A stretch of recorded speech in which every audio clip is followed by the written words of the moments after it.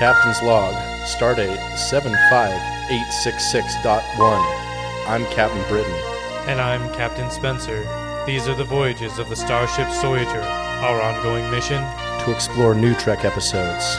to seek out old Trek, both cringe and based, and to boldly go where no one has gone before skin.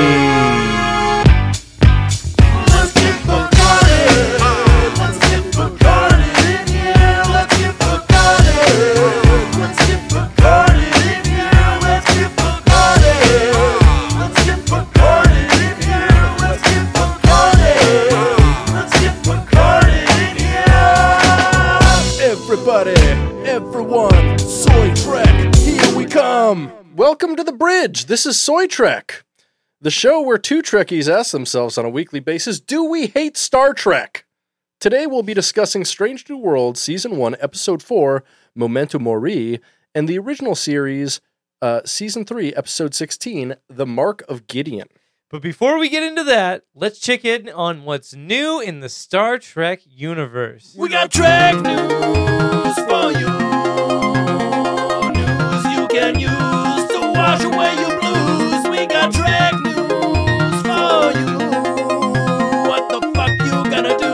What the fuck you gonna do?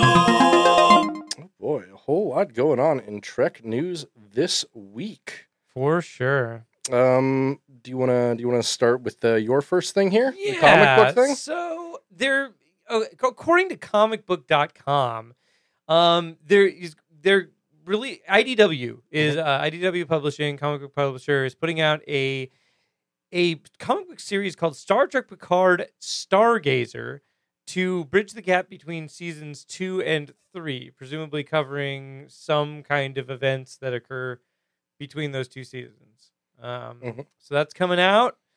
Looks like it's a mini series. It doesn't say how many issues here.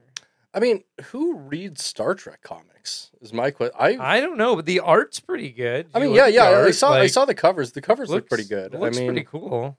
But I mean, once again, like Star Trek comics, that's a thing. I didn't even. I I assumed that was a thing. I don't think it's a big thing, is it? I mean, they've been making Star Trek comics since the 90s, or no, since earlier than the 90s. But they did do Star Trek series for all of the series in the 90s. Like I have some Deep Space Nine comics, and some Next Generation comics. It's on a weird indie publishing company like IBC or something like that now, or IDW. IDW, yeah, okay, so. Yeah, it is still a very indie comic. I mean, it's not even on like Dark Horse or anything that. I mean, IDW is a pretty major publisher. They're like a big indie publisher, but they're like not even like top 4 or 5. Maybe like number 5. Like, yeah, they're definitely not. Not up there with like a Marvel or a DC. Yeah, I mean, but like, still, I mean, like they're still putting out Star Trek comics. I think that's interesting. I didn't realize and that was I a thing they're still imagine. doing. I mean, the writing can't be worse than Star Trek Picard the show. So. Honestly, no, it's probably better. Probably. Yeah. So I don't know. Hey, maybe check that out or don't. Maybe if you're into that, I don't know. Also in Star Trek news this week, in a Gizmodo article published this week, they went ahead and asked all of the people involved in the Star Trek world, when is stuff getting released? And so we got a release schedule a little bit here, or some very vague dates for, the upcoming Star Trek being released. Of course, right now, Star Trek Strange New Worlds is playing. We're on episode 4 of 10 of this season right now. So it's going to be another 6 weeks. It'll go into mid-July-ish. Okay. And about mid-July, Star Trek Lower Decks Season 3 is scheduled to pick up. 3. They have 2 seasons, they've been cranking that out. They're definitely cranking that hog. Yeah, absolutely. After that, we have Star Trek Prodigy Season 1, Part 2, which they've been working on for quite a while. The first part of the season ended about 3 months ago, I think. What's this thing they're doing now where they're splitting a season of a show into 2 little mini seasons? So like, I'm okay. I'm okay with that if it's something like for Better Call Saul, as you're aware of, they split it into 2 seasons. They actually did that because some of the actors had like time restraints and stuff like that, so they couldn't film it all in one big go. So they had to split it up. And because of production schedules and editing and stuff like that, they decided to just, hey, we'll just make it 2 half seasons. That's fine. A lot of people are doing that now. But there's only like a month and a half gap in between those. For this, The only date they said is this will probably be later in 2022, either quarter 3 or quarter 4, which means it might be 6 to 9 months between like releases of the same different halves of the same season, which I'm like, that's weird. Yeah, that's super weird. It's a lot. But, yeah. So Star Trek Discovery Season 5 is expected to come out sometime in 2023.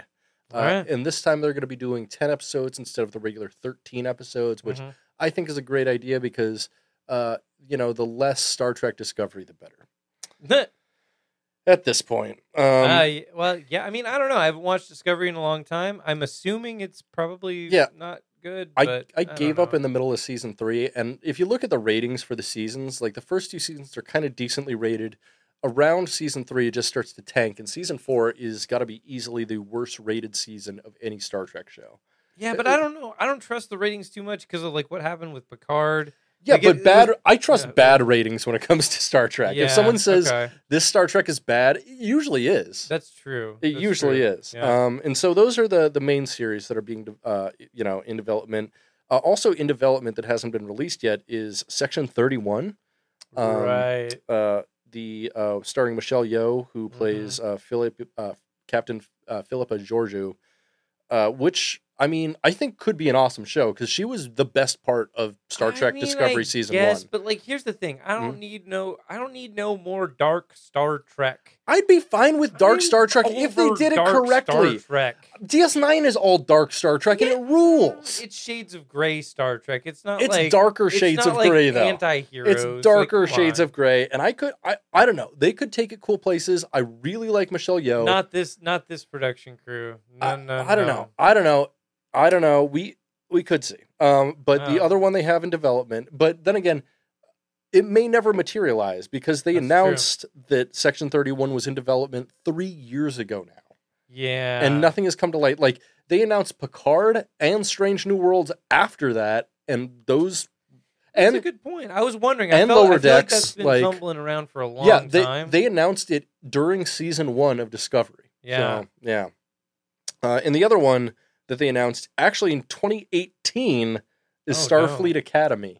This is supposed to be a live action show about Starfleet Academy, which could be cool. I could see how they could take that. They're just going to do Riverdale in that's the space. problem. I think they're just going to make it a fucking YA show, and it's gonna be dog ass garbage bullshit. You know what that is, and that's I don't know if that's I don't know if that's what we want. I don't know if I want that. Yeah. So. Finally, in Star Trek news this week, this article is a doozy. Yeah, so in a article by Slash Film, Robert Beltran, who played Chipotle in Voyager, says that he regrets his Star Trek Voyager romance, and it takes a while to get to it in the article, but eventually it reveals that he regrets his romance specifically with 7 of 9. It was very much shoehorned into the season finale of Voyager. Like, before then, they had, like, kind of a working relationship, and they talked every now and again, but there was no, like, romantic spark between them. If it was anyone, he should have been with, like, Janeway, maybe. Well, yeah. Like, but not 7 of 9. It didn't make any sense. Yeah, it didn't make any sense. Because he wasn't, he came from the Maquis, like in the first episodes, and so he was from a different world than Janeway, so I think that could have been acceptable, because it wouldn't have been exactly like a boss and her subordinate, because they were on a very different level, That's true. So, according to Beltran, quote, I think what worked in any time you see some kind of interpersonal relationship, it was interesting. For example, you had Chakotay and the captain, Chakotay and Seska, and the relationship that was thrown together quickly at the end with 7 of 9.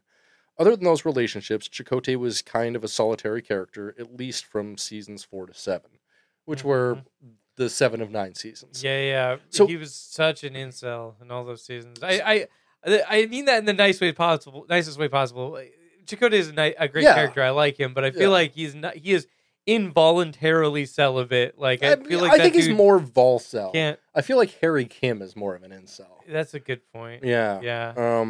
So one thing that this article brought up that I actually did not know before this is that for the majority of her time on Voyager, Jerry Ryan, who played 7 of 9, was romantically involved with none other than Brannon Braga, one of the executive producers and the showrunner for the 7th season. Wasn't he the co-creator? No, he's No. the co-creator of Enterprise. Correct. Yeah. Along with Rick Berman. So he was brought on originally as a producer. It was Michael Piller, Jerry Taylor, and Rick Berman. But then Jerry Taylor left season 4. Let's see, fucking Piller left to go work, I think, back on DS9, and then Berman cut out in season 6 so he could go work on Enterprise. And Brandon Braga was the only one left on season 7. So, I mean, really, once Jerry Taylor leaves the show, it gets super fucking sexy 7, the fucking show. And it's like, and especially season 7 is all like Borg plot lines. A couple good ones with those, I forget their name, the fucking space trash men. You remember those guys? Vaguely. Yeah, they were pretty cool. The ones that were like old fucking like astronaut suits and they were just polluting the galaxy and shit. That was kind of fun. Yeah, I don't hate Voyager. It's pretty watchable. No, it is. I will say season 7 sucks. Yeah, it gets kind of rough towards the end. Yeah, it really does. Sure. Like, definitely the best parts of it, I'd say, are seasons 3 and 4. I don't know. I like the first season of Voyager where it's like they're trying to integrate the Maquis crew into the main crew. And that's kind of like the whole crux of the show. It is for the first like 4 or 5 episodes. It's not the first whole season at all, even. Well, they mention it at least in the first season.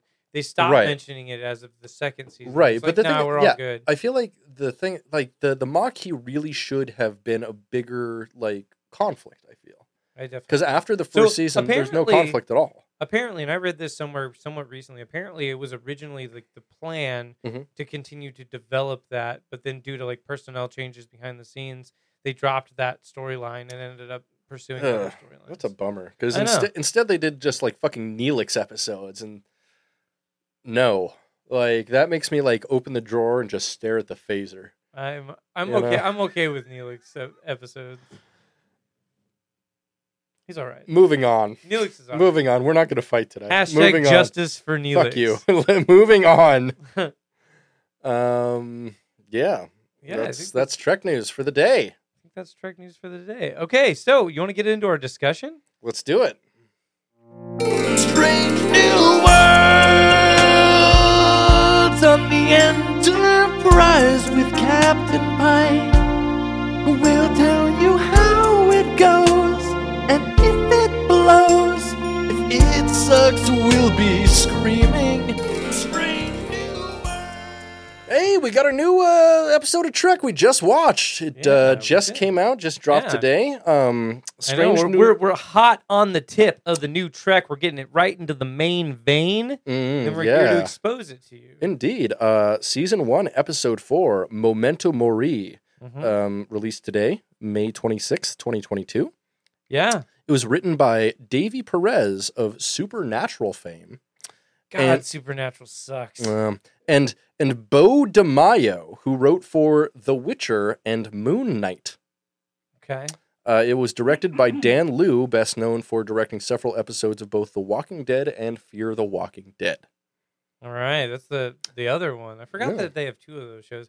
Isn't it crazy? Hasn't Walking Dead been on the air for like 12 seasons? I think it's on its 13th and final season now or something. What the fuck?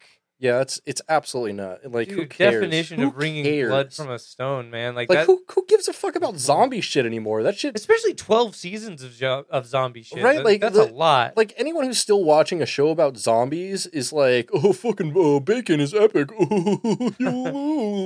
Fuck those guys. Okay. Yeah. All right. Sure. So this episode of Strange New Worlds, pretty good.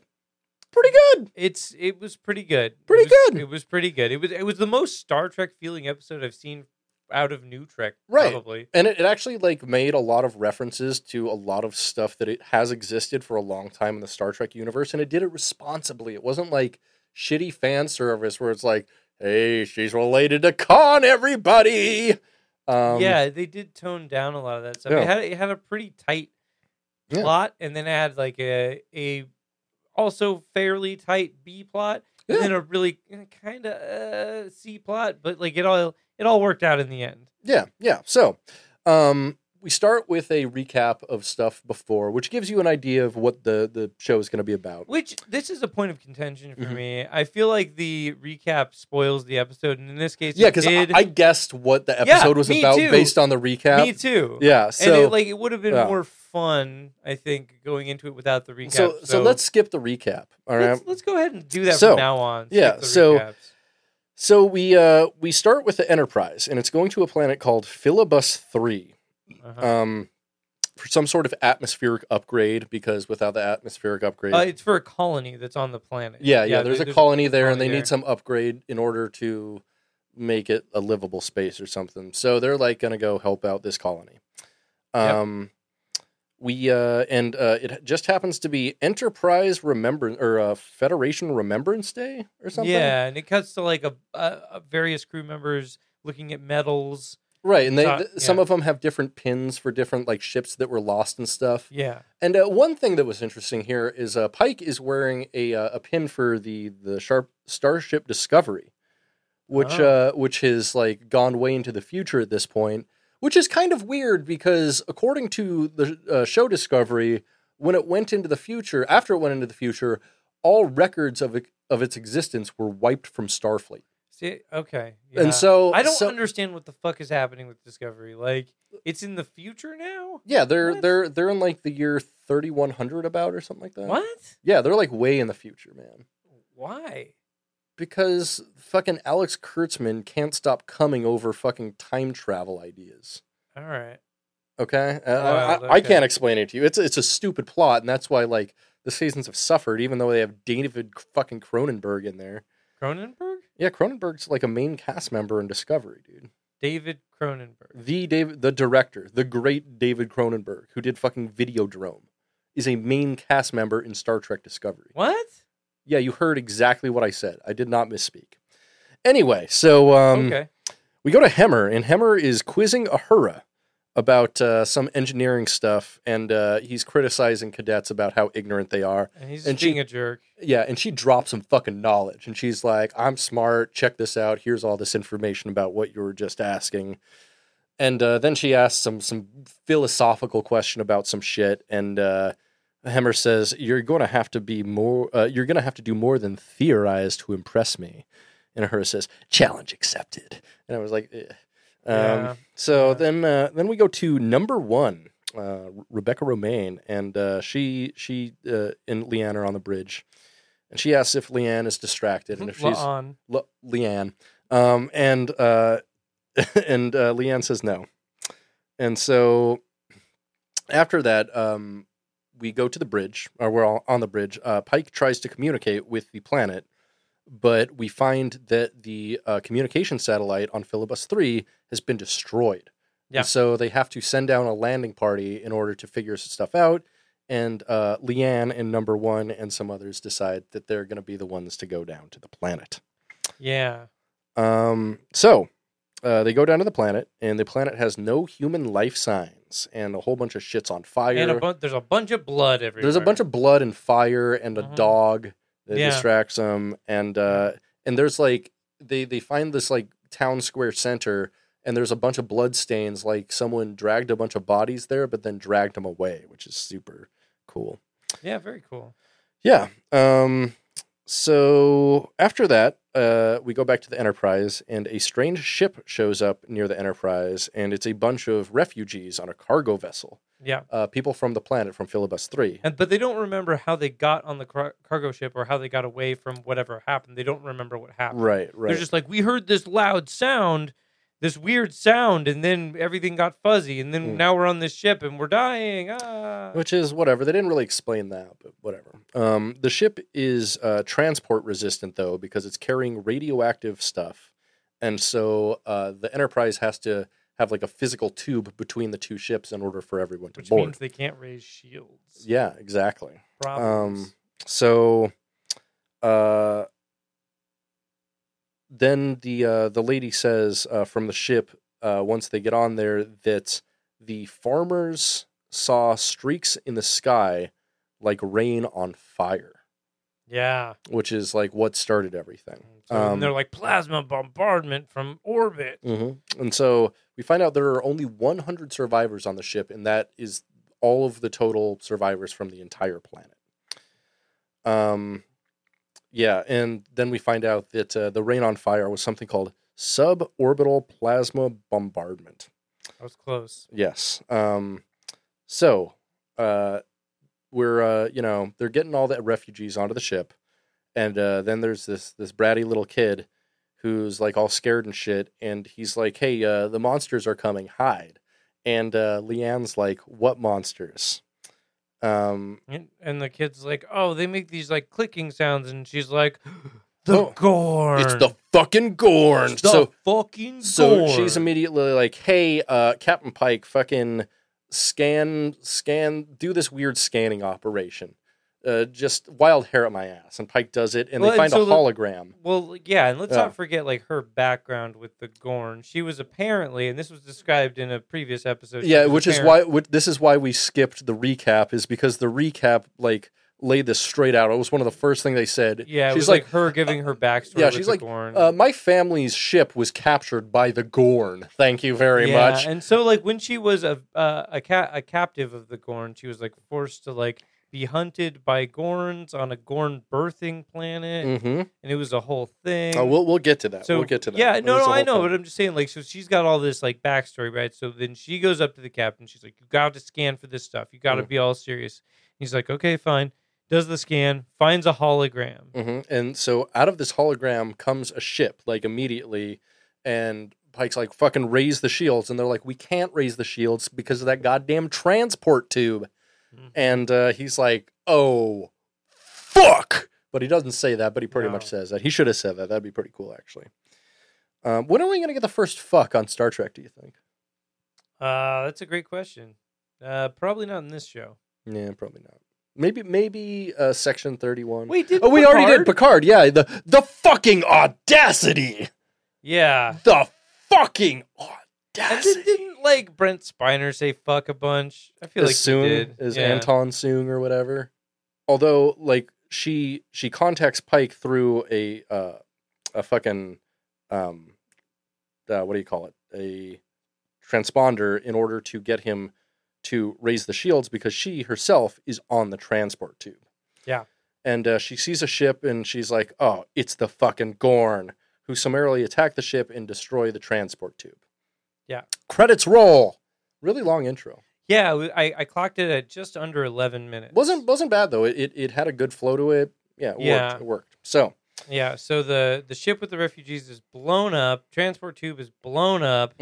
We've got La'an and Number One, and they're injured, and they're in they wake up in an absolute war zone. Everyone's scattered all over the place. They got 9 fatalities. We got 6 crew members and 3 civilians from this planet. So 97 survivors now from this planet. So Number One is injured. Orders Leanne to the bridge. Warp is down, and Hemmer is working on getting it back at this point. And he's like in a cargo bay or something. So Pike asks how fast that he asks Ortega, the Helms person. Helms they them. What the fastest impulse they can get is, and they're like, we can do like half impulse. So he's like, all right, let's retreat on impulse. And then Leanne says they cannot fight the whole thing or any of these guys because the entire thing was a trap. They're one step ahead. And then she sees like in the fog on the smoke in the bridge, fucking some guy. Like she's a specter. A specter, sorts. yeah, memory. She's a ghost, a ghost from her past. And then Pike like agrees. He's like, "Okay, we'll run away. Where can we go?" And he's like, "Spock, there's this black hole nearby, and there's like a gas cloud, a volatile gas cloud around this black hole." So there's a brown dwarf, and it's going around a black hole. Gotcha. And she's like, if we can get near the brown dwarf, there's a giant gas cloud that will hide us. And they're like, we'll have to go slow. And we'll have to have our shields down. So yeah, Pike says, let's get in orbit of that brown dwarf to even the playing field with the Gorn. And Ortega says, to a giant gas cloud of death? Why not? I hated that moment. I think that might be the soyest episode of the moment. We have a couple more, but we'll talk about there's one that's worse. Maybe. We'll get to it. I wrote them Yeah. down. So then we go to the main cargo bay where we have Hemmer and Uhura. So the main cargo bay and the medical bay were both directly hit, and so neither of those places really have like much power at all or systems. And Uhura and Hemmer wake up, and Hemmer is stuck beneath a giant ice crate with a big like ice symbol on it, and his hand is underneath it, and it's absolutely fucking broken. He's like, "Get this thing off of me!" Yep. And then she like kicks it really hard, and it comes off of him. Yeah, which I'm like, why couldn't Hemmer whatever? So the coolant system is failing here, but Hemmer stabilizes it. But he says it'll only last for maybe about 20 minutes. At this point, the ionic gas around the ship has cut off all systems, including medical bay. Mm-hmm. And medical officer Lubega. Lubega says that there are 9 confirmed casualties, and that because they can't really use the med systems, what they really need are just straight up analog medical supplies. Yeah. Which they don't really have because they rely on technology, maybe a little too much. So number 1 walks into medical bay and she collapses. And turns out her injuries are way worse than we thought. Yeah, turns out her Illyrian shit can't cure everything. So Nurse Chapel says they can't fire up any of the medical bays. So she is tasked to fix number 1 with more conventional medicine. Mm-hmm. It's neato. We go back to the bridge. Captain Pike is asking about their options, how they can defend themselves. They apparently only have 1 photon torpedo left. And because they're in a giant gas cloud, they can't use the weapon because propulsion systems will set the gas cloud on fire and destroy everybody. Yeah. Makes sense, actually. That was one thing that I was like, you know what, that is pretty good writing. That all makes sense. And like they do feels like Star Trek. Yeah, they do a thing in this episode. One of my favorite Star Trek things where everybody's sitting around a table and they're discussing the problem at hand. Yeah, and that's the first incident of that. Yeah, and they all have different ideas. I think that happened on the first episode, if I'm not mistaken. But yeah, it's been a while. Yeah. So Pike is like, we can't use weapons anyway, and we don't know what they're going to do because no one's seen them. And Leanna's like, hey, guess what? Raise her hand. I've fucking seen them. And so she says, the Federation says if we can find a way to empathize with an enemy, we can one day be their friend. But they're wrong. The fucking Gorn are predators, and we're prey. Yeah. Like, there's no 2 ways about it. We have to kill or be killed, basically. Which is cool. You need... it is what it is. Yeah, you need a big bad like that in Star Trek, like the Borg, like the Gorn, whatever. Like, someone who cannot be reasoned with, I think. Species 8479, whatever. 8472, I think. Whatever. Yeah, 8472. Yeah, species 8472 in the Borg, and melting fat blunts like the reactor core. Yeah, that's right. Yep. So Pike says that they can only survive by working together and that they're the Federation, so they'll fucking get through this. And you know what? He's right. That is a great Star Trek captain attitude. Very rousing, very, very succinct. I really like that part. I like Pike. I just like Pike. Pike's a good captain. I mean, he is pretty good. Mm-hmm. The way the storyline unfolds in this episode is really tight. Like it is pretty engaging. Yeah. As it goes, and like they keep upping the stakes, right? They do. Until it reaches a climax. Yeah, it has like a classic Star Trek arc, to be honest, and that was really reassuring to me. Actually, I guess there's an A plot, B plot, C plot, and D plot. Actually, now that I'm thinking about it, because we've got because we got Uhura and Hemmer.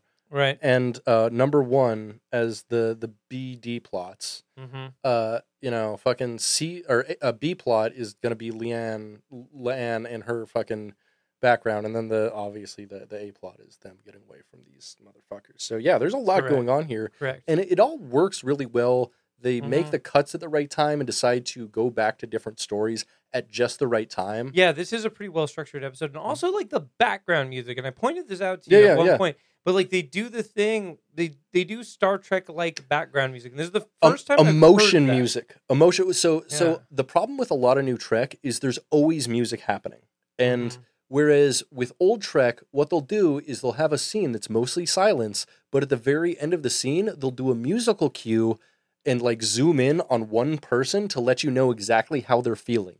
And I love that. They'll do that. I love that. There was a thing they did in this episode where it's just like the general positive background music for what's happening, and it was nice. It was good. Yeah. It felt good. It felt like a old Trek stuff. So at this point, Pike notices Leanne is kind of out of sorts, and he asks her how she's holding up, and she says she really doesn't have any feelings because nobody cares about her.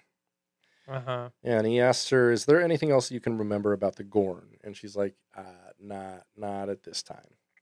So we go back to Hemmer and Uhura, who have to work together, even though Hemmer says he's not fond of teams, which, as you pointed out, how did he get to like be a chief engineer? Yeah, no, that was my point. It's like he's in upper management of a starship, and so that means like he has a lot of people under his command. He is leading the engineering team. He's chief engineer. Yeah, what is he, right? though? Like a lieutenant or? But he's chief engineer. Commander? He's chief engineer, right? I mean, he might be non-commissioned though too. You never know for sure. But he controls the engineering team on the ship. True. It's like critical. How can you be not a fan of teams if like he just said he's not fond of them? I mean, but like that doesn't make sense. He's like so gruff and he's such an asshole, and like the way that he interacts with everybody is so shitty. Like I have such a hard time believing that he would be like in the role that he's in. I don't know. I mean, it's a lot. It's a lot to. He's no worse than Voyager's ship cook. He's much worse than Neelix. Neelix is much more likable. No, he's not. Yes, you know Tom Paris is worse than Neelix. Like I fucking hate Tom. I like Tom Paris for the first like 3 seasons. No, he Tom falls Paris off hard. Is garbage. He's a redemption arc. He's a D tier character. No, he lays the D tier. Yeah, not really. Fat D. Yeah, Tom Paris. No, Tom Paris has a small penis. No, definitely 1,000%. No. Lays the D. Does not lay the D. So debatably does not lay the D. We go back to Spock, and Spock gets creative and says a lot of technobabble incoming. Which actually works just fine. But what they do like ultimately makes sense. Basically, he's like, so because we're in the gas cloud, our sensors do not work. However, our atmospheric sensors still do work, which does make sense. They can get a basic idea of what's around them as far as like chemical composition, whatever goes. And he says, using the atmospheric sensors, we can triangulate things on our sensors and like find out like what matters out there and use them to basically triangulate and find out exactly where the Gorn are. Which I was like, yeah, okay, that's pretty Trek. Yeah. Sure. And then they have a line that's like, we're going to turn our compass into a radar. Which I thought was dumb, but whatever. No, he said, Mr. Spock, you just turned a compass into a radar. Get it done. And I was like, that's fine. It's fine. So they remain in the same place as the Gorn begin to come right towards them. And they're like, it's a tense moment. They're like, the 1 minute. And like when they get to like 10 seconds, the Gorn divert because they can't, after all, see them. And so they're very relieved. But they can see where the Gorn are now. They can see where the Gorn are. What are they going to do? No, now Pike comes up with a plan. He says, you know what? Arm that very last photon torpedo we have, even though the guidance systems don't work and we can't use the propulsion systems. What we're going to do is we're going to get up right beneath them. We're going to drop the photon torpedo and pull away, and basically gravity will pull it towards the ship, which makes sense. So in this case, that makes sense. Actually does make sense. It makes sense. Because they're in the gravity well of the black hole, there is a direction gravity will be going, and they can use that to their advantage. That's very cool. Yeah. That's actual, real science fiction shit. Yeah, that's real gravity they're working with. I love it. Amazing when you think about like logistics, right? So they do that. Cool. The photon torpedo, for some reason, looks like a 2004 flip phone. No idea why. like a Razor. You remember Razor flip phones? It Oh, kinda looks yeah. like a I silver had one Razor. of those for a minute. That's yeah. pretty cool. Pretty Yeah. cool, dude. Was pretty cool. So they do destroy the ship. But then more show up, and they're like, "Oh shit! It was a trap. They wanted us to attack It's a them, trap. so they could fucking figure out where we are." So, Yep. they decide if they go deeper into the brown dwarf, it could destroy the ship. However, it could also destroy the Gorn ship. And this is the only part of the episode I was like, meh about, because Pike's like, I believe in the Enterprise. It's going to hold up and the Gorn aren't, which is like, hope is a big part of captains, but it's been established here that the Gorn are relentless and they have technology in ways superior to the Federation. I would not count on Federation engineering just being superior to the Gorn. Yeah, that's kind of like some weird American exceptionalism BS. Yeah. Like, I didn't really love that part of it because, they've spent most of this episode establishing, pretty real, and solid decision-making from everybody. Yeah. So then to, hinge the crux of the episode on, hey, we're just going to believe it's going to work. And not even in that sort of a way. That's not how it's presented. How it's presented is, I know it will work because I know it will work. No, yeah, it was. And it's he said literally, "Good idea, Spock. We need to go deeper into the brown dwarf. I believe in the Enterprise. We can outlast them." I'm like, I don't know, because everybody's giving him conflicting info at that point. They're like, no, structural integrity will crumble, the ship will fall apart. And then when they go deeper, one of the decks collapses and this dude gets killed. Yeah. And then, that dude died. Oh, because of that. We'll get there. So back in Medical Bay, Lubega, is giving stitches to number one. Mm-hmm. And that's pretty much that entire scene. So the ship is making weird noises now, and we're back in the cargo bay with Uhura and Hammer, and Uhura is struggling. Hammer is like, I can't use my hands. You're going to need to do all of this. Yeah. And so he kind of guides her based on touch because Hammer can't see. And so the things he knows how to do are based on touch. And so he kind of guides her. We go back to the bridge and the lower decks are getting to buckle. And so fucking Pike is like, all right, seal the bulkhead, seal off those decks. If the people die, they die, whatever. So basically everyone gets out except one guy sacrifices himself, pushes some guy to save him, and gets fucking murked. Thanks a lot, Pike. Yep. So Pike says if the Gorn want to board the ship, they're going to have to fight, and sends everyone to their battle stations. So is this the part where somebody says, why is that blip so much bigger? That is correct. I was kind of avoiding that. So I hated this line. three ships show up on their sensors right outside of the gas cloud. It's two small ones and a big one. And someone says, why is that one ship so much bigger? Of course. I think it was Ortega, who's a helms person, who knows how to read sensors. It means it's a bigger ship, you dumb piece of shit. Yeah, if she was real, she would say something more like, oh shit, that's a big one. Right? Yeah.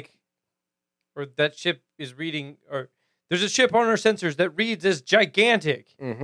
Ass huge. Yeah, right? Or what if she just pointed at it and went, that's one huge bitch? Or I don't think we can take that whole thing. I think you got your Star Trek confused. No, I don't. Right. So we're moving on. The Gorn ship is nearing them, but then you'll know what? It fucking implodes. They were right. The fucking Enterprise held up, and the Gorn ships didn't. Yep. So we go back to Medbay, and Nurse Chapel is finishing stuff up, and she's tasked with fixing another one of Number One's big wounds, because Number One's all kind of fucked up now. Yeah, so she's got some shrapnels in a very bad position, and because they're doing traditional surgery on her, they're like, hey, we're gonna have to use a bunch of blood plasma on you because you're gonna bleed a lot. Because you're gonna bleed a lot, and that's the last blood plasma that we have. Yeah. And then right at that very moment, there's somebody right next to her that's like, oh, that needs blood plasma, and Number One's like, give her the fucking plasma, and they're like, but you're gonna bleed a lot. She's fine. And she's like, that's an order. Yeah. The conflict there being that, like, because medical systems are down, her choice is either get this life-saving surgery immediately or wait in the hopes that, that medical systems come online quicker. Now, how is it that human plasma works just perfectly on an Alarian? They can change their DNA. They can change their DNA, but not like at will. They do it with like fucking like chemicals and shit. Maybe she has changed her DNA to be able to accept human blood. Interesting. Well, I mean, last episode she was definitively Alarian, and they like scanned that on the medical tests. Yeah. I don't know. So number 1 says, "Miss me with that shit. I don't want the plasma. Give it to someone else." Yeah. So we go back to the bridge, and they're kind of on the precipice of the black hole, and fucking Spock says the black hole is accumulating subspace material. And Leanne says, "Do you ever speak in plain English?" This is the part I hated the most in this episode. Yeah, you're probably right. This one is real bad. That was just unnecessary. Yeah, because I mean, she is a Starfleet officer. She knows what I knew what the fuck that meant. Yeah, I knew basically what he was talking about. What that meant. Yeah, but it was just like a comedic Chekhov's gun, so they could use this as a comic motif later, and it was stupid as fuck. Hated it. Oh yeah. Yep, Make sure to yeah. So he basically says, well, so we're getting near the edge of the black hole, and we could basically be sucked in. And Pike's like, wait, can you slingshot us around this black hole? Basically use the event horizon as like a gravity slingshot. And Spock's like, that's theoretically possible. No one's ever done it before. I mean, we're talking about a fucking black hole here. And our ship's already goddamn wrecked. Yeah, ship is getting pretty wrecked. There's right? Sparks everywhere, as you know, like smoke coming out of stuff. Like, it's all fucked up. Ship's fucked up. Yeah. So, like, Spock's like, yeah, but the Gorn could still follow us. And so Pike's like, okay, so here's an idea. How about you lead the Gorn into the black hole using a shuttle? Because they're going to think that's our ship. Yeah. And then we'll go ahead and use the redshift of being in the event horizon to not be seen by the Gorn at all, which actually makes sense to me. Yep. I mean, in a scientific sense, that's not complete bullshit, I don't think. It's not complete nonsense. Yeah, which I was like, what? This is like someone who wrote this actually might have read like A Brief History of Time at least. And seemed to care somewhat about Star Trek. Yeah, which was kind of cool. Especially from the writer of Supernatural and one from, what was the other one? The Witcher. The Witcher. I mean, The Witcher's really well written. Witcher sucks. The Witcher's really well written, so that's cool. So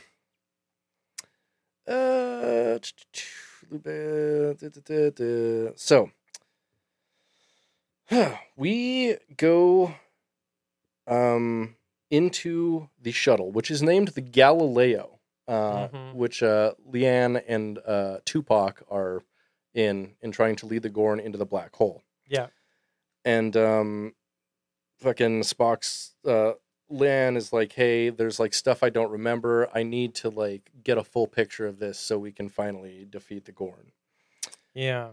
And Spock's like, all right, you want to fucking do a mind meld and shit? And she's like, mind meld the shit out of me, baby. So yeah, so then Spock gets to go back into her brain and see like the Gorn birthing planet. My mind to your mind, my thoughts to your thoughts. And then they do all the, the mind meldy shit where you get to experience what that person got to experience. You know?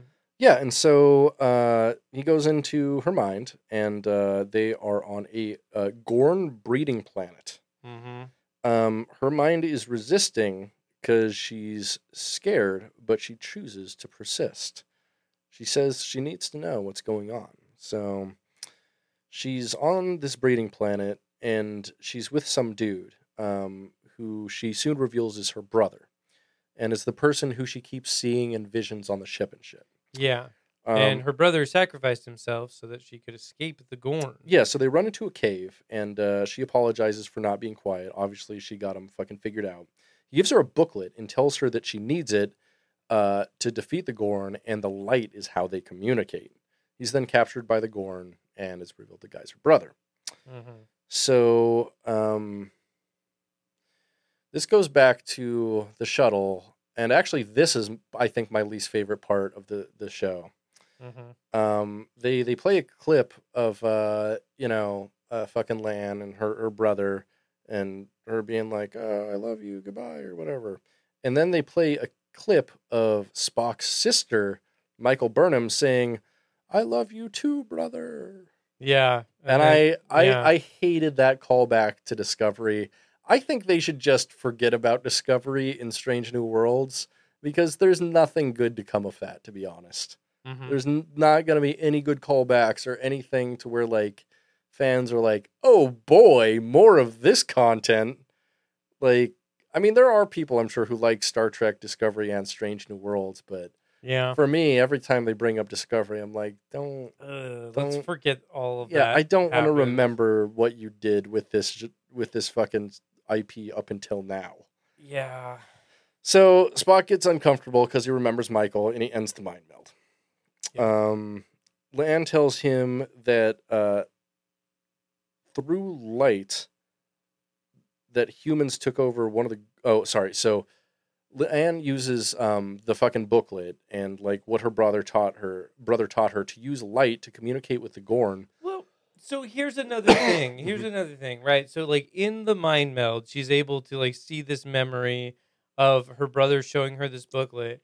This is not a physical booklet that she has in real life. No, she just remembers it. Remembers seeing a page from it, and then can now communicate perfectly with the Gorn using a light. Well, I mean, she remembered everything that she was taught back then through the mind meld. I mean, mind melds like can bring up like your full memory, basically. Sure. And so that makes sense in the context of a Vulcan mind meld and what we've been led to believe before. So she tells one of the Gorn ships that humans have taken control of one of the other Gorn ships, and then they blow it up. Yeah, but so there's still one Gorn ship left here, the one that they need to lead in the black hole. So Uhura, we go back to the cargo bay, and Uhura asks if Hemmer's people are pacifist, and he says that he won't fight for Starfleet or the Federation, but he will fight for his own ideals. So, like, here's another thing. Starfleet's primary purpose is exploration. So there's no conflict in, like, a pacifist serving on... Especially as an engineer. As an engineer. Yeah. He's not part of command. He's not going to order anyone to... I mean, he's probably, like, fifth in charge of the ship, so he might have to order an attack if everyone else dies. But, like, come on. They could play with that in an interesting episode. They could. Yeah, here's a character who's a pacifist. Actually, that's actually a great idea. Make a choice. That could be a great... Yeah, because, like, say everyone else is, like, stranded on a planet on the away team, and the ship's getting attacked, and he has to decide, do I blow up the ship and save everyone on our ship, or, that's a great point. Yeah, that would be the good. Correct path would be to secede command and have somebody else do it. Exactly, yeah. But, who knows? Who knows what's going to happen there? Indeed. So, everything is totally fucked in the cargo bay, and Hemmer says that they need to vent everything in the cargo bay into space, including them, within the next 20 minutes, or the entire ship, the entire Enterprise A, is going to fucking blow. It's because of the thing that Uhura and Hemmer are working on. They didn't fix it fast enough. At this point, something begins to, like, hit the ship, and it's like energy from the brown dwarf, basically. And so Pike is like, holy fuck, we need to do this now. We need a slingshot around a black hole, use this redshift to blur, be hidden from the Gorn, and, drop the fucking ship from the refugees as a decoy. And they'll think that's, they'll follow the fucking... Or they're going to see the explosion and think that we blew up. Exactly. They're going to follow the transport ship into the black hole, and either they're going to get destroyed or they're going to see that what they think was us was destroyed, and they'll just go away. Makes sense. It's a little convoluted compared to the rest of the blowing up other ships here, but it makes sense to me. So here's another sticking point that I had. Mhm. They have to vent the cargo bay, right? And so like Uhura and Hammer make this big show of like strapping themselves in. Not quite yet.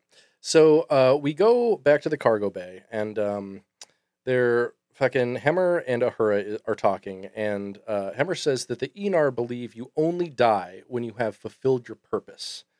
And he says, my purpose is to fix things, so I can die at any time.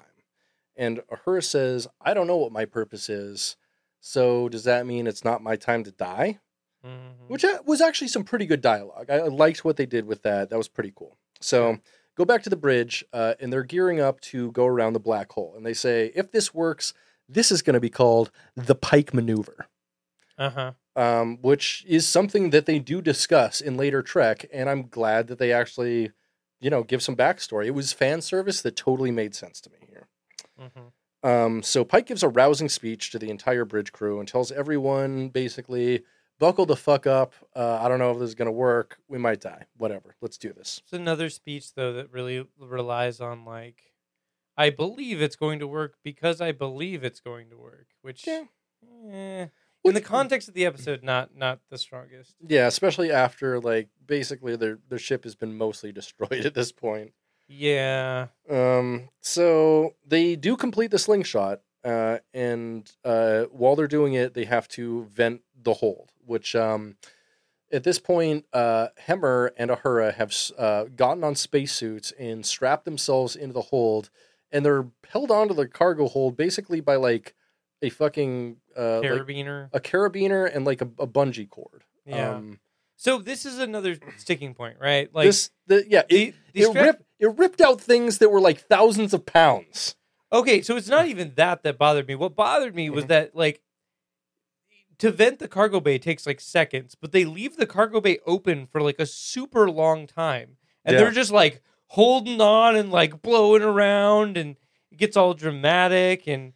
Yeah, I mean, it was for the drama. It was kind of dumb, and it's like, oh, is the carabiner going to hold? Oh, it's almost stripping out. Oh, what's going to happen? But they could have just closed it. Like, they didn't have to leave it open. Yeah, well, that's why? Fine. So the decoy ship blows up and the Gorn fly away. And then we see the Enterprise emerge from the black hole's event horizon. It is successful in what they've done. Pike puts the main cargo bay on the screen, and although it's really fuzzy, eventually Uhura's like, "Hey, we're both still alive! God damn it!" Yeah, that was great. So we go back to the med bay. Number 1 wakes up, and Lou Bega is giving her plasma. Little bit of plasma in your vines. Yeah. Love it. Yep. We go back to Pike and La'an, and La'an tells Pike that they survived. End of show. End of show. Yeah, it's this was an alright episode. This is the strongest episode of the show so far. I'd say more than alright. I'd say this was pretty good. Like this would be a solid 7.5, 8 out of 10 for me as far as a Star Trek episode goes. I liked it. It was solid. I thought it was pretty good too. I might rewatch it. I might just to experience it again, just so take a look at it. And like, okay, here's the thing: me picking at it, it's not because I didn't like it. I did enjoy this episode. I actually like much more so than any of the others. We're critics. We criticize things, but I think that like there are still some things that could be ironed out here. There's some still questionable decision making, although the decision making present in this episode is stronger than previous episodes, and so I will give it that credit. And it looked really nice. It looked beautiful. This episode really looked nice. I mean, everything basically made sense to me. There was a couple cringy lines, like. Oh, and I totally forgot. Fucking Spock. Spock's line. Spock brings back that fucking line. He's like speaking plain English. Yeah. What does he say? I don't. He's like in plain English something, and I'm like, shut the fuck up. Yeah, because he did it in the last episode too, where he's like, sometimes things just go so bad, you just have to laugh. Ha. Yep. Shut up. That's dumb. That was pretty. Don't. do that. So yeah, don't make him soy Spock, Spock, Tupac, soy Spock, whatever. Tuvix. Yes, Spoovix. I'd be into Spoovix. Let me tell you. Sploogix. Sploogix and Klingon 2 dicks. Oh yeah, okay. Sploogix and 2 dicks. Sure. Why not? Yeah. So that was that episode. Not so bad. You know what? I think it's time for. What? I think it's time for Klingon Word of the Day.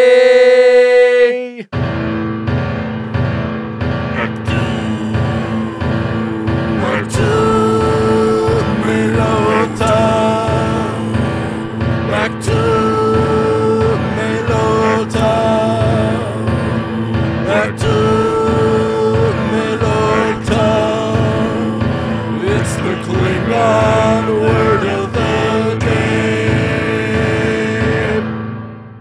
Today's Klingon word of the day is "kaho," which is an exclamation. It is something that you say in response to some sort of stimuli, right?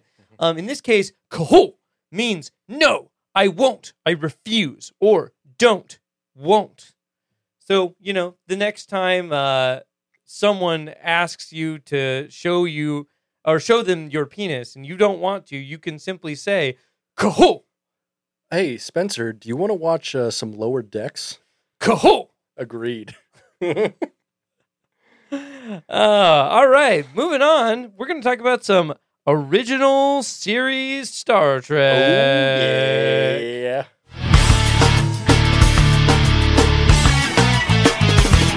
Star Trek Original, Star Trek Original. We're watching Star Trek Original, Star Trek Original, Star Trek Original. TOS series original. Star Trek Original. Hell yeah, baby. Here we are.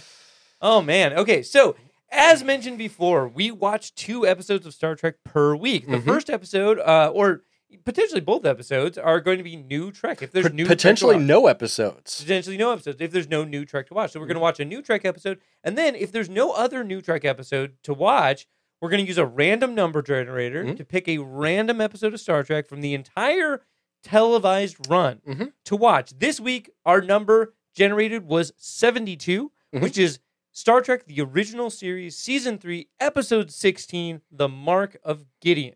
Released on January 17th, 1969. Nice. Written by George F. Slavin, who was a character actor on Star Trek, and Stanley Adams, who is also a character actor on Star Trek, who played none other than the Tribble salesman from Trouble with Tribbles. Yeah. Yeah. Nice. Also directed by Judd Taylor, who was just basically a television director and occasional actor. Right. Got it. Yeah. So this episode is slowly paced, but we'll try to get through it. As original series often is. Yes. I would say that not a ton happens in this episode, but things do happen. Some things. The episode opens with the Starship Enterprise orbiting the planet of Gideon due to some kind of agreement that the planet of Gideon has with Starfleet. They are forbidden from scanning the planet. They cannot surveil it in any way, and they can't beam down to the planet without permission. Correct. During the original the intro, they're communicating with the dudes on Gideon, and they're like, "Okay, we agree to let you send an emissary down." Right, but the only emissary they will allow, and they ask for him by name, is Captain Kirk. Correct. And so Captain Kirk's like, "All right, beam me down." So they beam him down, and he just shows up on the Enterprise. What the fuck? He beams and he shows up on the Enterprise. He's transporter bay, right back to the transporter bay. Exactly. And so he starts walking around, looking around, and he's like, "Where is everybody?" But everyone is gone. He fucking tries to call Spock, and he's like, "Hey, Mr. Spock. You sent me right back to the Enterprise. Why did you leave your station before your job was finished?" Yeah. Spock doesn't answer. No one answers. He walks around trying to figure things out. He goes onto the bridge. He looks at the view screen on the bridge, and they're still orbiting Gideon. Weird. Yeah. Boom. Intro credits. So we're into it. We're into the thick of it. We're set up. We don't know what's going on with Kirk. after the intro credits, we cut to Spock. Spock is the commander of the ship currently. He is talking to the Gideons, and he's like, hey, we sent Kirk down. Y'all get him? Y'all get my boy? Mm-hmm. And they're like, no, we got no record of your boy. Like, we don't have your boy. We've never seen your boy. They're like, nah, no. Spock's like, well, we got to search for our fucking captain. You got to let us down. You got to let us come down. One thing you forgot to mention there, before credits, Kirk monologues and says that the whole crew has disappeared from the ship, and he's also suffered a memory lapse, and his arm is very bruised for some reason. Ah, yes. Which comes into play later. It's a Chekhov's arm, really. Yes, yeah, thank you. So, like, Gideons are like, nah, dude, you can't come down and search the planet. We will search the planet for you. We will look for your captain. We'll let you know. Mm-hmm. So Spock is like, well, fuck, we're going to do what we can do. So Uhura, you got to contact Starfleet and get us the ability to scan this planet. Get us the ability to beam down there. Whatever you got to do. Yeah. Talk to the bureaucrats. Even if we have to break the rules a little bit, talk to the diplomats, the bureaucrats. Yeah, talk to them. We got to figure this out. Mm-hmm. And then he's like, everybody else starts scanning space. And they're like, scan space? Are you fucking kidding me? Yeah, Chekhov is like, scanning space? That's going to take like a year. And he's like, better get started, asshole. Yeah, he's like, fucking do it. All right. So we cut back to Kirk. He's wandering around the empty Enterprise, and he sees a babe. Space babe. So he sees a space babe, and he's like, hi, hello, who are you? And she's like, I'm this girl or whatever. I don't... Adana. Adana, right. Adana. Like Madonna, but no M. Yeah. And she's dressed like... She's just like an extra from I Dream of Jeannie. Oh, yeah. Her costume is terrible. Really bad. Terrible. Looks very dumb. Sequin as fuck. So he starts talking to her. She's like, who are you? You're from Gideon? She's like, I don't know what the fuck Gideon is. I was in this place and then I was here. I don't know. He's like, okay. It seems like they're both... So it starts to seem like they're both stuck there against their will. Mm-hmm. They don't know what's going on. Mm-hmm. We cut back to the Enterprise proper. Yep. And Uhura is stuck in space bureaucracy. Mm-hmm. She can't get anything done. Yep. Meanwhile, Kirk and the babe are wandering the ship together. Can I give a quote there? So, Uhura says the Bureau of Planetary Treaties and Federation keep telling them to refer to one another when it comes to the rules. And Spock says, what I think was a really well-written line. He says, diplomats and bureaucrats may function differently, but they achieve the exact same results. And I was like, that's some wisdom fucking... That's snappy. I like that. That's good writing. Yeah. Wow. So, Gideons tells Spock, hey, we can't find your homie. Mm-hmm. We have no evidence that he was here. We searched really well. You're going to have to take our word for it. It's great. Mm. Spock is like, nah, dude. He's pissed. You got to let me search for my boy. And they're like, we ain't going to let you search for your boy. And this goes back and forth for literally like 10 minutes. Yeah, and then the counselor, like, a big thing is like, maybe you should learn to be more diplomatic, Spock. And Spock is like, maybe I should. God damn it, motherfucker. Like, it's, yeah. Yeah, and so it's this really long, protracted, like, back and forth. Mm-hmm. Inevitably, though, like, the Gideon guy is like, all right, fine. You can beam somebody from our planet up to your ship to prove that the transporter works, and then we'll let you beam down. So the counselor from Gideon, his name is Hoden, by the way. Hoden. Oh yeah. So we got Adana and Hoden. Hoden this dick. Hell yeah. Yeah. So they're like, okay, fine. So they beam the dude up to the Enterprise. And then they're like, oh, actually, you can't. Yeah, you can't beam down. We're not going to let you beam down. I overstepped my privileges. Yeah, and then Spock's like, what the fuck? And they're like, beam the motherfucker back down. Like, fuck these guys. What the fuck is going on? They're pissed. Everybody's pissed. Cut back to Captain Kirk. Mm-hmm. Captain Kirk is trying to contact Starfleet. He can't do anything. Nothing is working. The girl starts telling him about how she's always dreamed of being alone because where she comes from, it's like very crowded. There's people everywhere, and she's never really been alone, and that's been her dream. for like forever. But we get the general impression her real dream in this moment is to fuck Captain Kirk. Oh yeah, and we'll get to that. But like, we will in just a second. She's laying it on thick though. She's this still whole like, scene. she's still like, I don't know what Gideon is. Like, I've never heard of that. Mm-hmm. And he's like, surely you're from Gideon though. We're in orbit over your planet. Like, come on. And then they start making out. Mm-hmm. Yeah, so they're like, blah, blah, blah, blah, blah, and they're like making out, and then all of a sudden a bunch of heads show up in the screens behind them, and they don't notice, but there's those heads are the green heads, a whole bunch of green heads instead of the stars. Like, so it's obvious they're being like looked in at by like a crowd, like a zoo, and so but they don't notice or a Zoom call gone wrong. Oh yeah, but they don't notice because they are so fucking horny that they need to get right to fucking Captain Kirk's quarters. Fucking cut to commercials, and immediately the first scene when we come back is fucking Adana and Kirk walking out of Kirk's quarters together, holding hands, which is just like the best way to say, yeah, they definitely fucked. Yeah, they definitely space fucked. Definitely space fucked. Anyways, the Gideons come in. Well, it becomes pretty apparent that the Gideons are watching Kirk and this girl interact, right?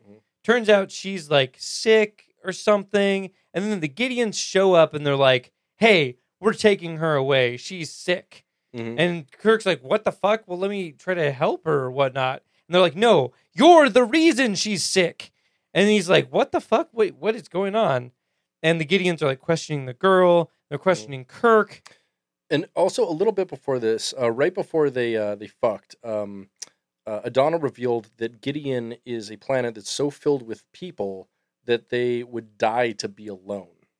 Yeah. So, well, this is before we know for sure that it's Gideon that she's talking about. But yes. Right. But and then she says maybe I was like sent here to die, and then they fuck, which is really pretty. I mean, if someone said that to me, I'd probably fuck.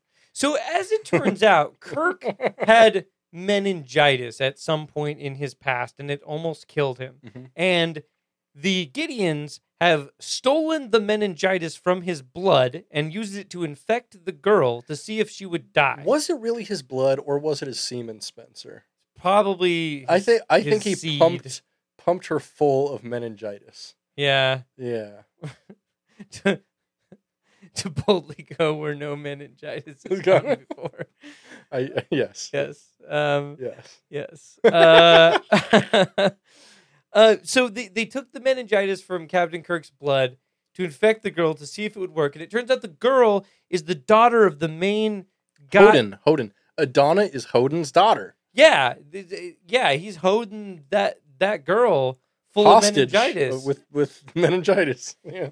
And so he's like, she is my own daughter, and I gave her the meningitis to kill her because we need to solve our overpopulation problem, and we're going to use your human disease to do it.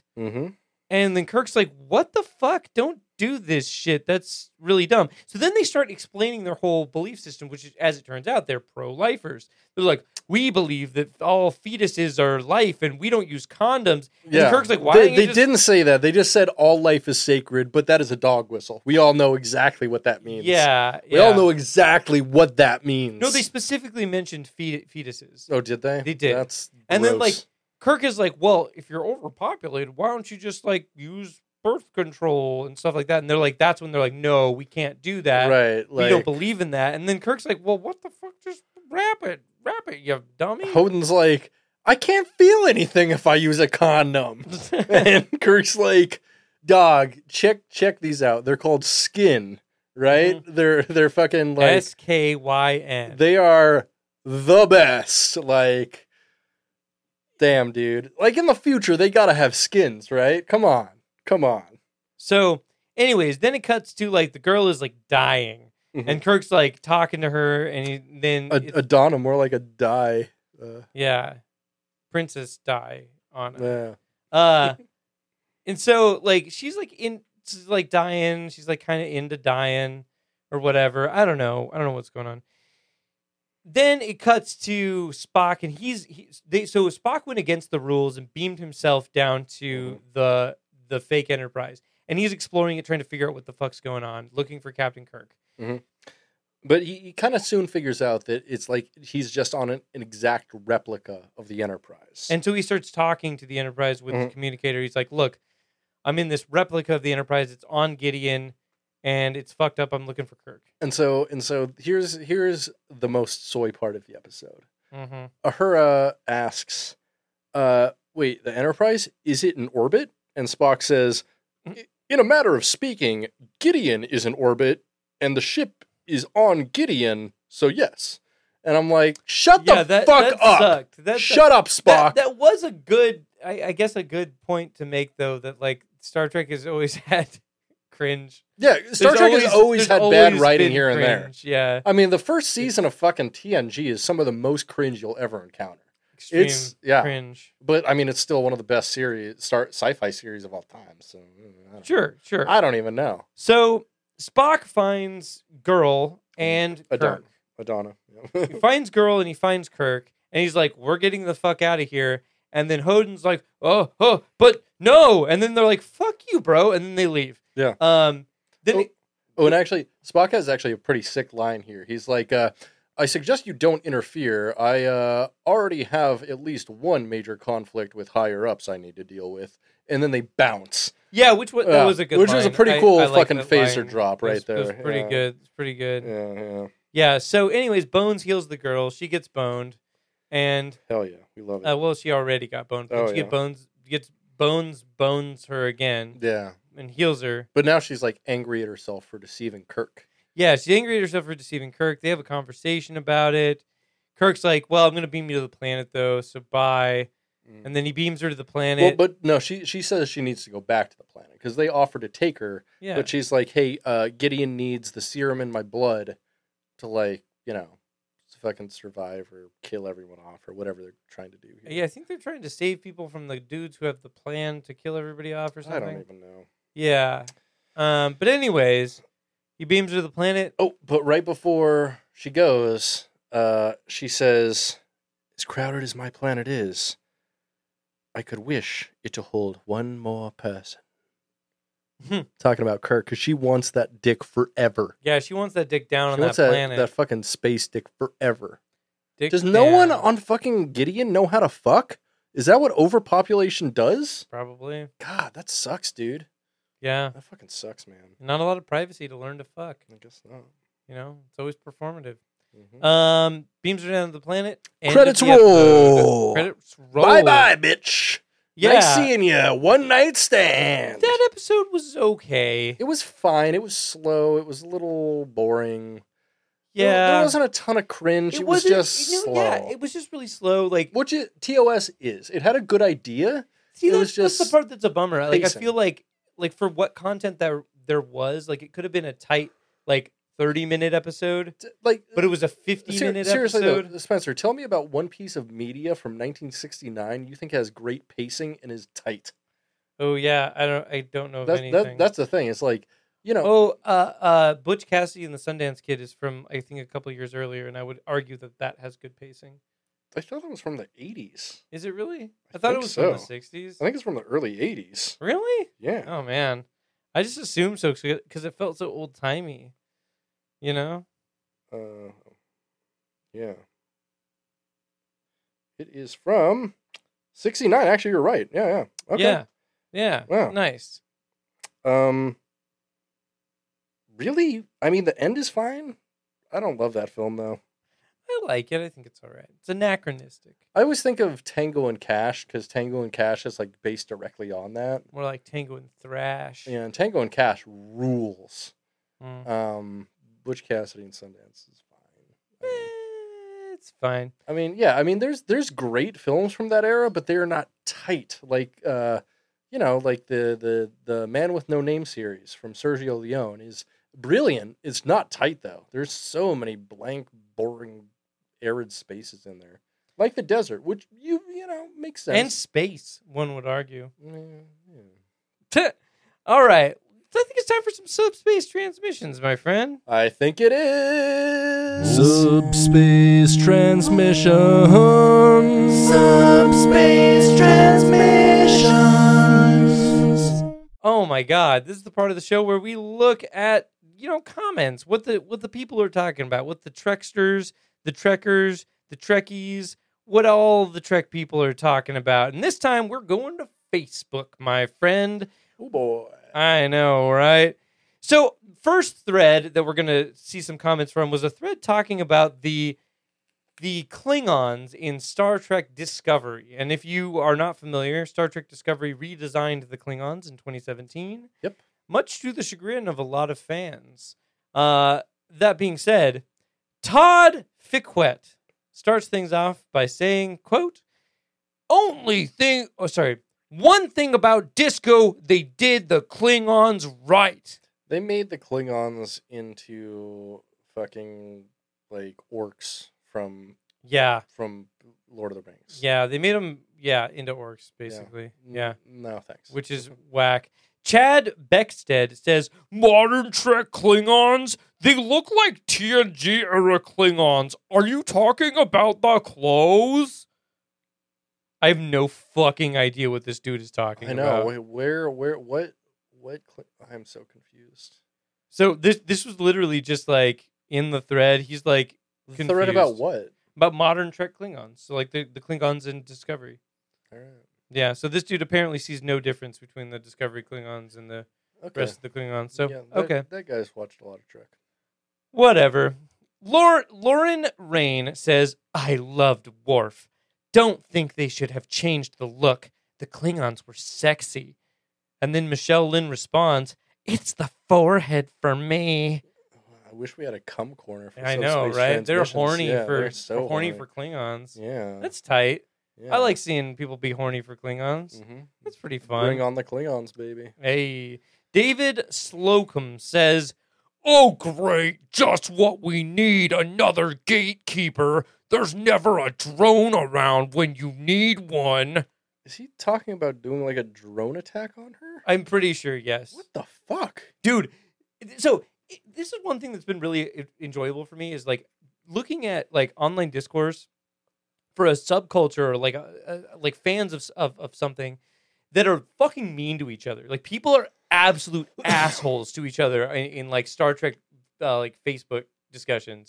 It's like it's fucking crazy. If you don't agree with someone, be like, I don't feel it. It's or like, just don't respond. Yeah, or like I mean, if someone needs making fun of, make fun of them. Like not their ideas. Like yeah, come on. Learn how to fucking troll correctly, doofus. Agreed.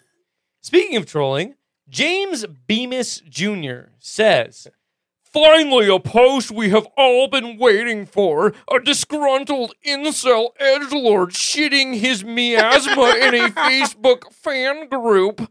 I feel our lives are now complete seeing your feces you've wiped off your post-Taco Bell meal ass and decided to let us all see the post-Mexican pizza you ingested. Bravo! Oh, bravo! And a bunch of clap emojis. I don't hate this. This is kind of a fun one. Oh, yeah. Pretty good. Les Mis. So, yeah, James Bemis Jr., thanks for that. He's got a Bemis Jr., all right. So, another response to people thinking they're being trolled by people saying Star Trek is bad. Brian Bizik says, nope! Damn him to an eternity in the netherworld, forever to gnash teeth and listen to Enya. That is my heaven. Yeah, I know, right? I'd gnash teeth and listen to Enya. Yeah, dude. Fuck yeah. That sounds like a fucking circle pit to Enya for eternity. Bro, that sounds sick, right? Circle pit to Enya for eternity. That's the future I want. That's the hall that I want to go to. My Valhalla. Yes. Doug Warngany says, Wargney? Yeah, whatever. Wargney. Says, this is about Star Trek Picard and seasons 1 and 2. So this is a discussion of Star Trek Picard season 2. He says, better than season 1 for sure, but both are great. Just to have Picard back on the screen is gold. True fans would not be so critical and just be happy to have the choice of watching. True fans. You know, we're not true fans. In this case, I believe I'm actually not pro-choice. You're false, Brit. Totally. False fan. Yeah. False fan. Speaking of false fans, Suli F.T. Evoli. That's a fucking Klingon name if I know. Definitely. Yeah. Says, the shared love of Star Trek of the many tolerates the small bickering dissent of the few or the one. You can have your own opinion, buddy. Go tell those few to go and scratch their chins with a phaser. What is? I really like the expression "scratch your chin with a phaser." I do kind of like that one pretty too. good. Yeah. Like a dumb sentiment for sure, but a solid insult. It for has sure. been established in Star Trek canon that you can commit suicide with a phaser. That rocks. Fucking O'Brien almost does it on one episode when he's like losing his mind. He disengages the safety. Yeah, and then fucking Bashiras comes up on him in the cargo bay and he's like, "Whoa, what the fuck?" and talks him out of it, which is a great episode. I love that episode. There's so many good episodes. So good. Mm-hmm. Kevin Seddon says, I thought season 2 was Shelly Electrics at Outlook.com. Amazing. Wheel better than season 1. But, okay, Spencer, let's email Shelly Electrics at Outlook.com and talk about Star Trek. Dude, Let's make a thing. Let's get ourselves fucking blocked from their email and keep emailing them under different things. And every week we just send them a different Star Trek opinion that we know they'll hate. Yeah. So obviously this dude has a keyboard shortcut for his email and punched that into the middle of his comment somehow, which is funny. I love this so much. Dude, seriously, please send that to me. So and I will message him about how much Star Trek Picard season 2 sucks every single week. That rocks, bro. Every single week. I appreciate you. It's going to be amazing. Let's read the comment again, but I want you to read the email address, okay? Yeah. I thought season 2 was Shelly Electrics at Outlook.com. amazing. Wheel better than season 1? Beautiful. So good. Moving on. John James says, Strange New World is good. Yeah, it's not bad. Right. Yeah, I'd say Strange New World is all right. Yeah, so far as New Trek goes, I'd say it is good. As far as Trek on the whole, average Trek. It is average. It's an average Trek. So I'm going to show you the start of a thread, and then we're going to talk about some comments in it. So Gary Trinounden says, announces to the Star Trek Picard Paramount Plus Facebook group, S2 of Picard is now my all-time favorite season of Trek ever. And that ending! So then we have this response. Ralph Clark says, so Ralph Clark posts a picture of all of the laugh reacts to that guy's post. And he says, so it's a screenshot of all the laugh reacts to that guy's post. And he says, here's a few who thinks it's funny when someone else enjoyed Star Trek Picard. Sad. You know what? I agree with you, Ralph. I would use a sad emoji instead of the laugh emoji because I think it's sad that people enjoy Star Trek Picard season 2. I would agree. So there's a response to this guy's comment that is truly fucking unhinged. Mm-hmm. This dude responds and says, great blocking thread. One of the few bubbles I create for myself. Block the haters and create a good echo chamber in this group. So much better since I started doing this. Dude, that's fucking unhinged. What the fuck? You need people to tell you New Trek is good because a lot of people think it's bad. And you will literally block anyone who does not like new Star Trek? What the fuck? Yeah, dude. Bro, that's unhinged. You need to cool it. I don't care that people like New Trek. I'm not even out there telling them they're dumb. I'm just that's funny that you like that, and that's kind of dumb. But sad. Remember, it's sad, not funny. But also, I don't know, man. If there's something that I really like, let's pick something that I really like. I don't know. I really like the British sitcom Peep Show. It's one of my favorite shows of all time, and I really like it. And if somebody was to rant at me that they think it sucks, I'd be like, all right, man, that's chill, whatever. I don't care. Or point out that David Webb is a transphobe. I haven't heard that. He is. I haven't heard that. He is. I'll happily look into that. So Joseph Segovia gives it 3 thumbs down in a comment, and Jim Moyer responds. Mm-hmm. Jim Moyer, also the name of somebody that we read Buckethead comments from. I would love to believe it's the same person. I want That'd to be believe amazing. it is the same person. Give That me would be Moyer. incredible.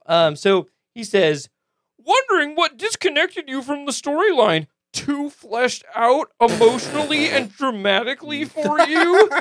Too filled out and developed of a storyline for you?